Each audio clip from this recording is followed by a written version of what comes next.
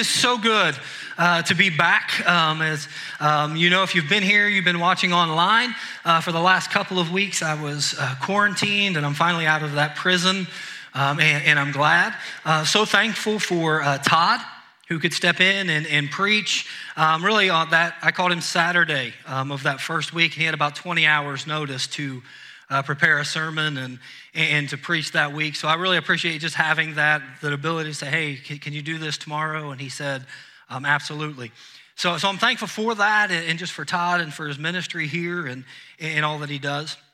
And he started a message series that we're calling Traveling Light or Travel Light.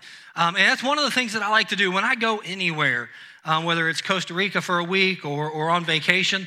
I take nothing more than a backpack. Because I never take a checked luggage because I hate to wait for checked luggage. And I did one time several years ago. We were going to Honduras. We were in Kentucky. And we all checked bags. And we got to Honduras. And not a one of us got our bags. And so from then on, I just said, you know what? I'm not taking a checked bag. If I can't fit it in the backpack, then I don't need it. So sometimes when we're in Costa Rica, by day 5, I stink. Because I've only brought 4 T-shirts because that's all that'll fit in my bag. And that's what I just hate to travel with a lot of things. And I think about Mary and Joseph, and they were traveling to the town of David, and they were traveling light. They couldn't take a whole lot to get there. And some of the things that we've known that Todd shared with us the last couple of weeks is we know that this world is not our home. Like it's not, we are created for more. The problem is, as we travel through this life, we often accumulate so much stuff that it weighs us down, that it holds us back, and ultimately that stuff doesn't matter. And we all have it. We all have so much stuff in our lives. Many of us have so much stuff in our lives that we have to rent other buildings to put our stuff in because we can't fit it in our houses. We talked about distractions. That get, again, letting go of the distractions in our life. We live in a crazy world. That we have so many distractions thrown at us every single minute. That I can pull out my phone, I left it sitting on a chair, but I can scroll through Facebook and see what's going on in everyone's life, or Instagram, or Twitter, or any of those things. There's 24-hour news that's available. So many things that can distract us. And if we're going to live the life that God created us, we've got to let go of some of those distractions. But today we're going to talk about a very important topic. To let go of something that is destructive, that is ruining so many of our lives. And I want to do that from a couple of verses in the book of Hebrews. It's in Hebrews chapter 12, verses 14 and 15. Very, very important verses. The author of Hebrews says this: we're to make every effort. Say every effort.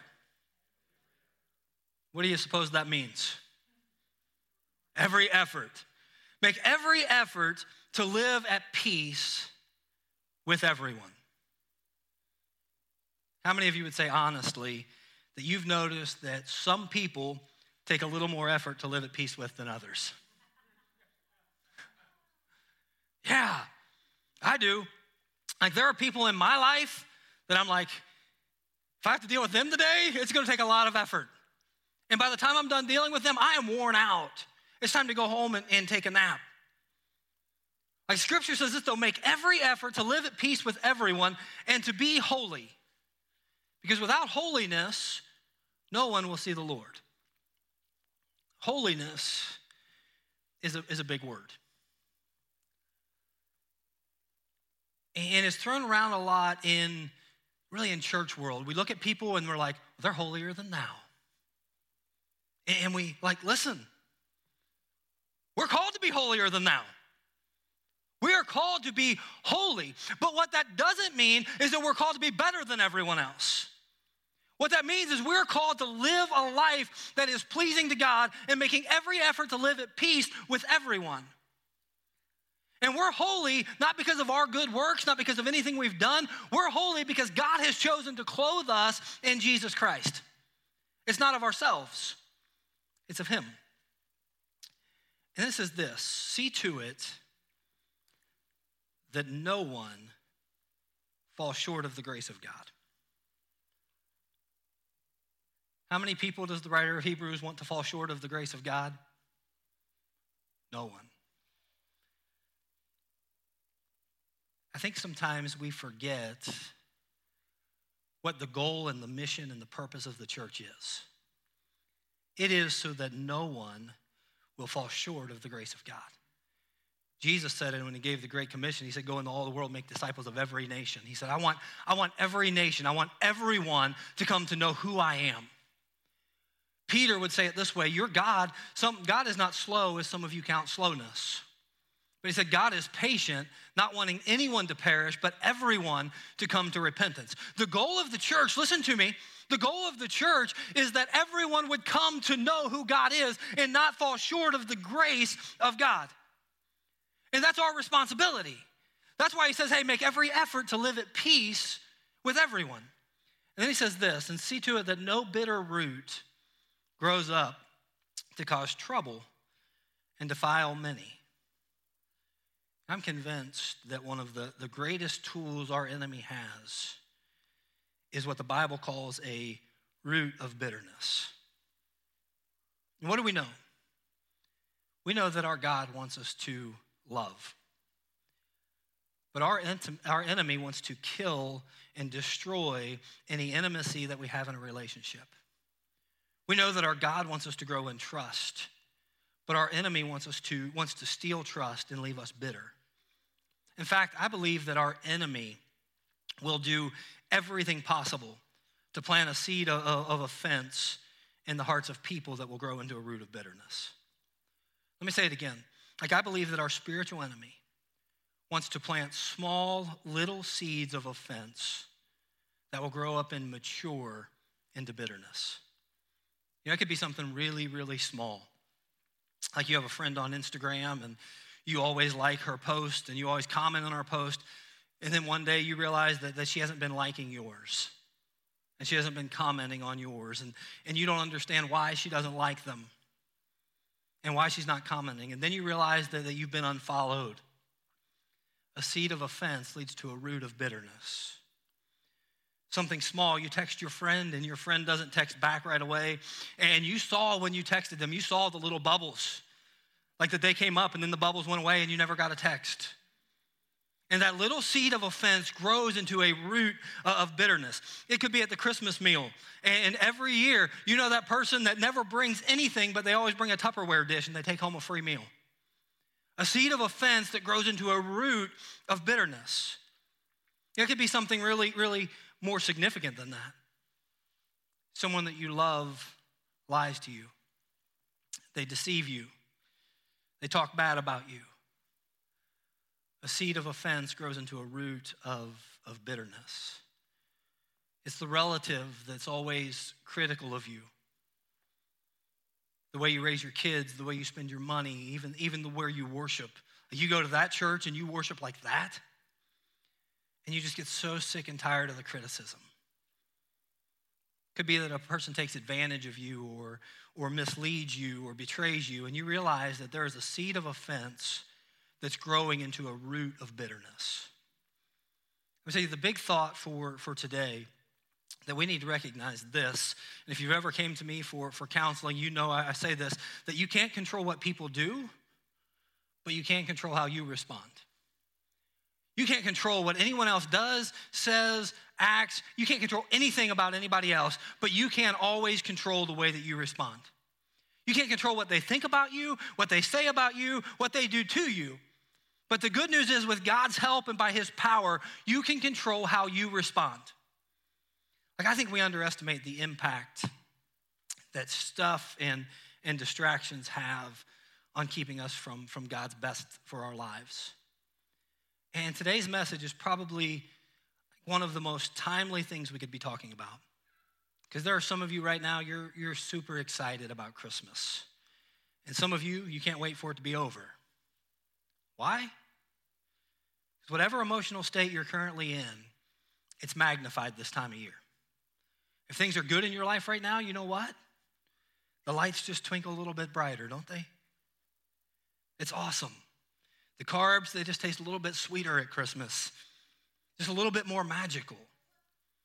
But for some of you, For many of you, if you're experiencing any kind of drama or relational tension of any kind, setback, financial problems, it magnifies the pain also, doesn't it? Christmas is a magnifier. And in the next week or week and a half, God has ordained for many of you to be in the presence of the people who should be the most important in your life. And make no mistake, our enemy will plant a seed of offense and rob you of your joy. Today, I want to talk about how and what bitterness is and why it's such a problem, and how do we get free from it. Remember this, you can't control what people do, but you can control how you respond. So what's the problem with bitterness? And if you're taking notes, I want you to write this down. The problem with bitterness is that bitterness has a dangerous root. You know, the author of Hebrews chapter 12, verse 15, he says this to the church. See to it that no bitter root grows up to cause trouble. And I think it's interesting that he chose that word root to describe bitterness. You know, for several months in my backyard, there was a root ball sitting back there. And it was enormous. The tree wasn't even very big, but the root ball was enormous. When they pulled that thing out, I mean, there was a hole probably 6 foot across from where they pulled that thing out. And it amazes me how the root system of a tree works. Like these things just grow under the ground while you can't see them. You don't know what they're doing, but they're down there feeding the tree and stabilizing it against any storm. You can't see them, but they're doing their job. And the author of Hebrews says, see to it that no bitter root, that what you cannot see is slowly underneath the surface of your soul. It's growing deeper and deeper. See to it that no bitter root grows up to cause trouble. Many of you, you've experienced hurt and disappointment and letdowns and lies. Listen, you may not even know it, but an offense has taken root. You know, the Apostle Paul said this in 1 Corinthians chapter 13. He says that love keeps no record of wrongs. You know what bitterness does? Bitterness keeps a detailed log of all of the wrongs. Detailed records. He hurt me. She misled me. They lied to me. They let me down. Bitterness will keep growing and growing and growing. And the longer you allow it to live, listen to me, the deeper it grows and the harder it is to kill. Bitterness has a dangerous root. Second thing is this, that bitterness has a poisonous fruit. I deserve extra credit because those points rhyme. But like dangerous root, poisonous fruit, like that's extra credit for me. But the author of Hebrews, he continues, he says, see to it that no bitter root grows up to cause trouble and defile who? Not just you. Not just you. Not just the person who's bitter, but it says many. See to it that no bitter root grows up inside of you. The author of Hebrews knew that one person that's nursing an offense, one person that is allowing bitterness to take hold, can destroy the whole group. The collateral impact of that one offense is widespread. And we know this. One bitter person can destroy a family. Some of you, you've experienced that. That you know you can't get together at Christmas with your family anymore because there's that one bitter person that you know has ruined everything. One bitter person can make a workplace utterly miserable. And some of you, you're here thinking, man, I pray that so-and-so hears this. Because the Holy Spirit needs to speak to their soul. And to you, I would say this, that bitterness is the hardest sin to see in the mirror. It's the hardest one. Because the reason we feel that way, the reason that bitterness is there, because we feel like we're justified in it. Like I have a reason to be bitter at them. I have a reason to be angry at them. I have a reason for this offense because they did something. We become so accustomed to living with it day in and day out Like we wouldn't even know what life would be like to be without that offense, to be without that hurt. And if we're not careful, some of us will come into a room like this, and listen, and we'll celebrate the love of Christ while hating someone else in our heart at the same time. And in fact, the Bible says if you say you love God but hate your brother, in God's economy, that's impossible. You can't do both. If you've truly experienced the love of God, listen, you cannot hate your brother. And if we're not careful, some of us, listen, we'll freely receive the forgiveness of God, yet withhold it from someone else. It could be the brown noser or a boss that doesn't appreciate you, a spouse that doesn't lift a finger at home. For some of you, you have a problem with you, don't you? Zach said, like, you're angry with God. Listen, we cannot heal from that which we're unwilling to first acknowledge. And so I just want to ask you today, better yet, I want you to ask God to reveal anything in your heart that is beneath the surface of your soul that is beginning to be a root of bitterness. Ask God to root out, to get rid of, to destroy whatever that offense is in your life. Because there are some things that need to be excavated, that need to be dug up, that need to be pulled out. So how do you kill a root of bitterness? How do you get rid of it? I want to read a text in Ephesians chapter 4 and then just kind of break that down. But it says Ephesians 4, 31 and 32. Paul writes this: get rid of, how much? All.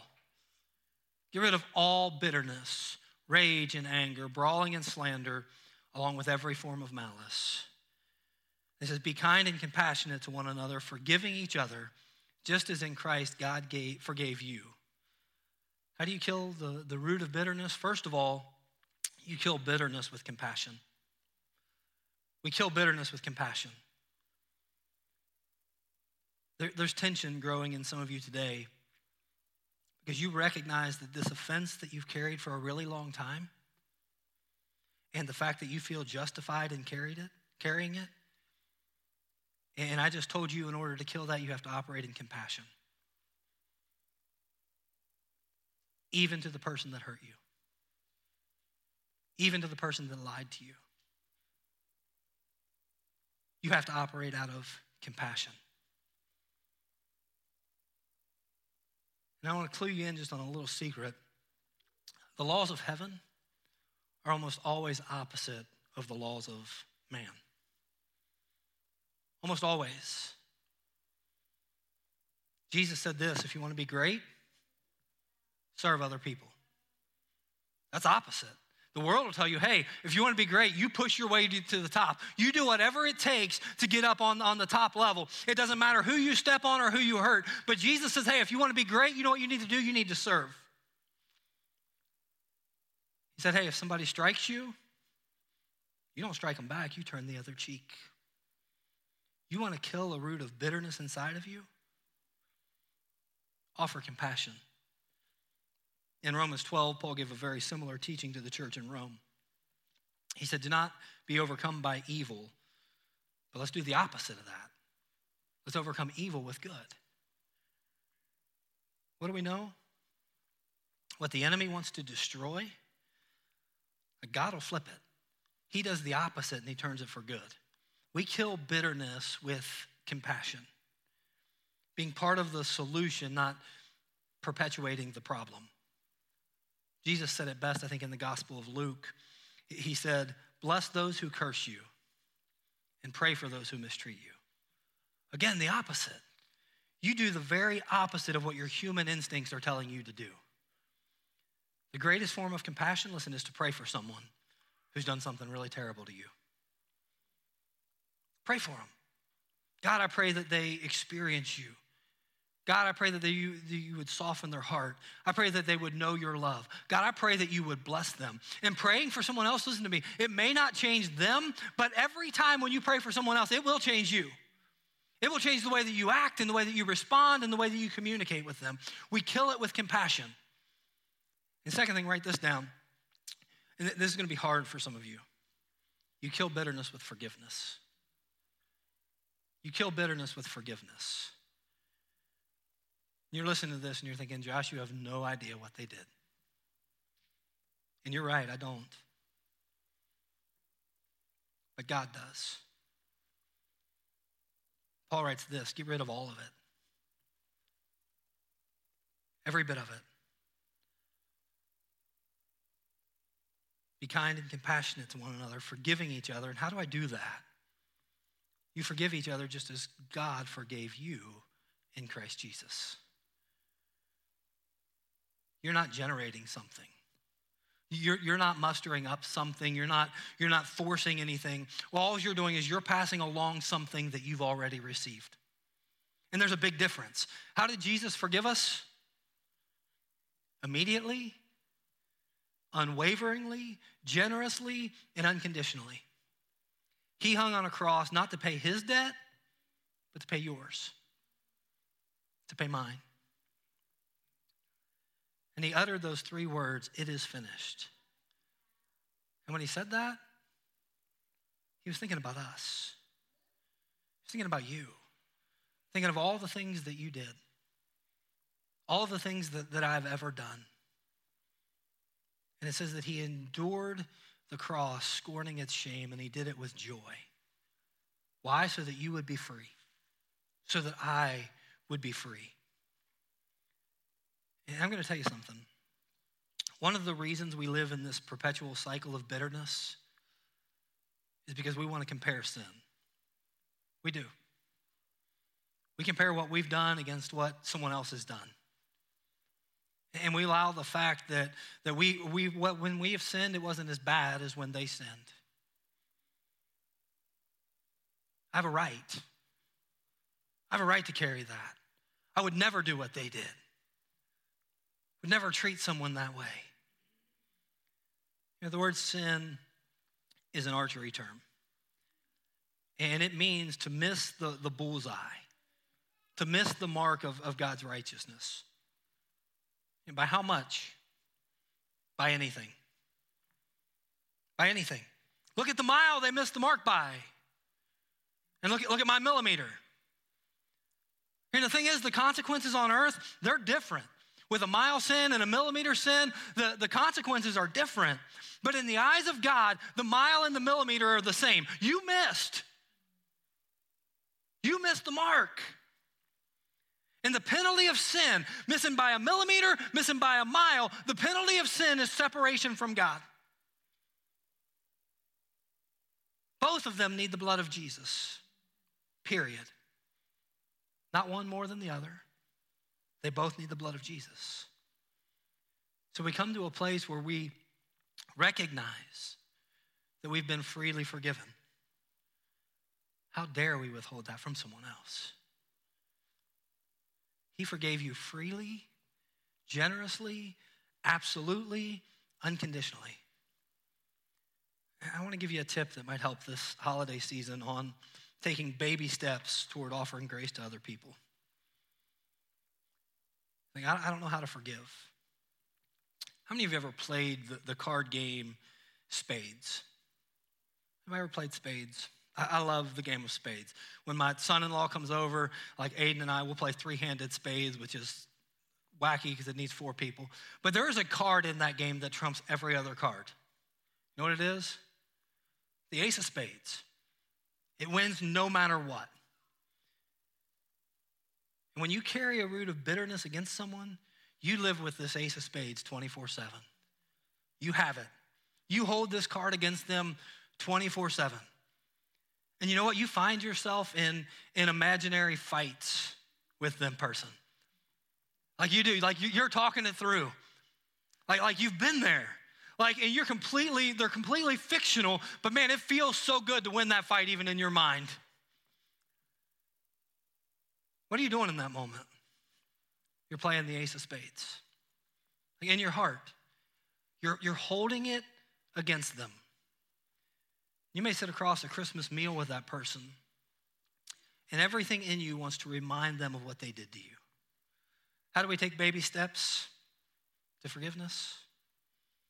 Here's how. I want to play that card, but I choose not to.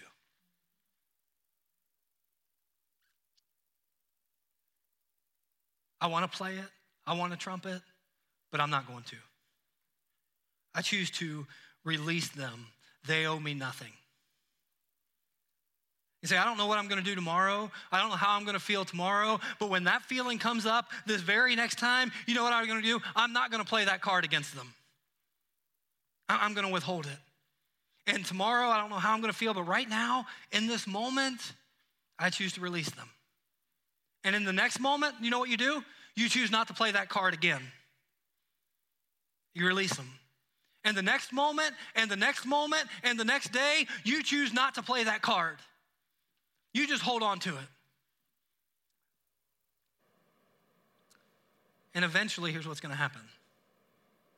What's going to happen is no longer going to be an emotion. It'll only be a fact. It'll only be a part of history. What they did won't disappear. But eventually, when you choose not to play that card, what's going to happen is it's no longer going to be emotional for you. It's just going to be a memory. It will no longer impact your emotion. And I'm here to tell you, like my heart is breaking for many of you. Because some of you, you believe in God. You believe in Jesus as the forgiver. But you're not free and you know it. Some of you, you're holding an offense against someone from 5, 10, 15 years ago. And they may have even forgotten about it. They may not even remember that conversation. But you're holding on to that offense. And it's not allowing you to be free. Like you can relive it, you rehearse it. Today, what I want to encourage you to do is just to release it. To just let it go. Someone once said to forgive is to set a prisoner free. And then to discover that that prisoner was me.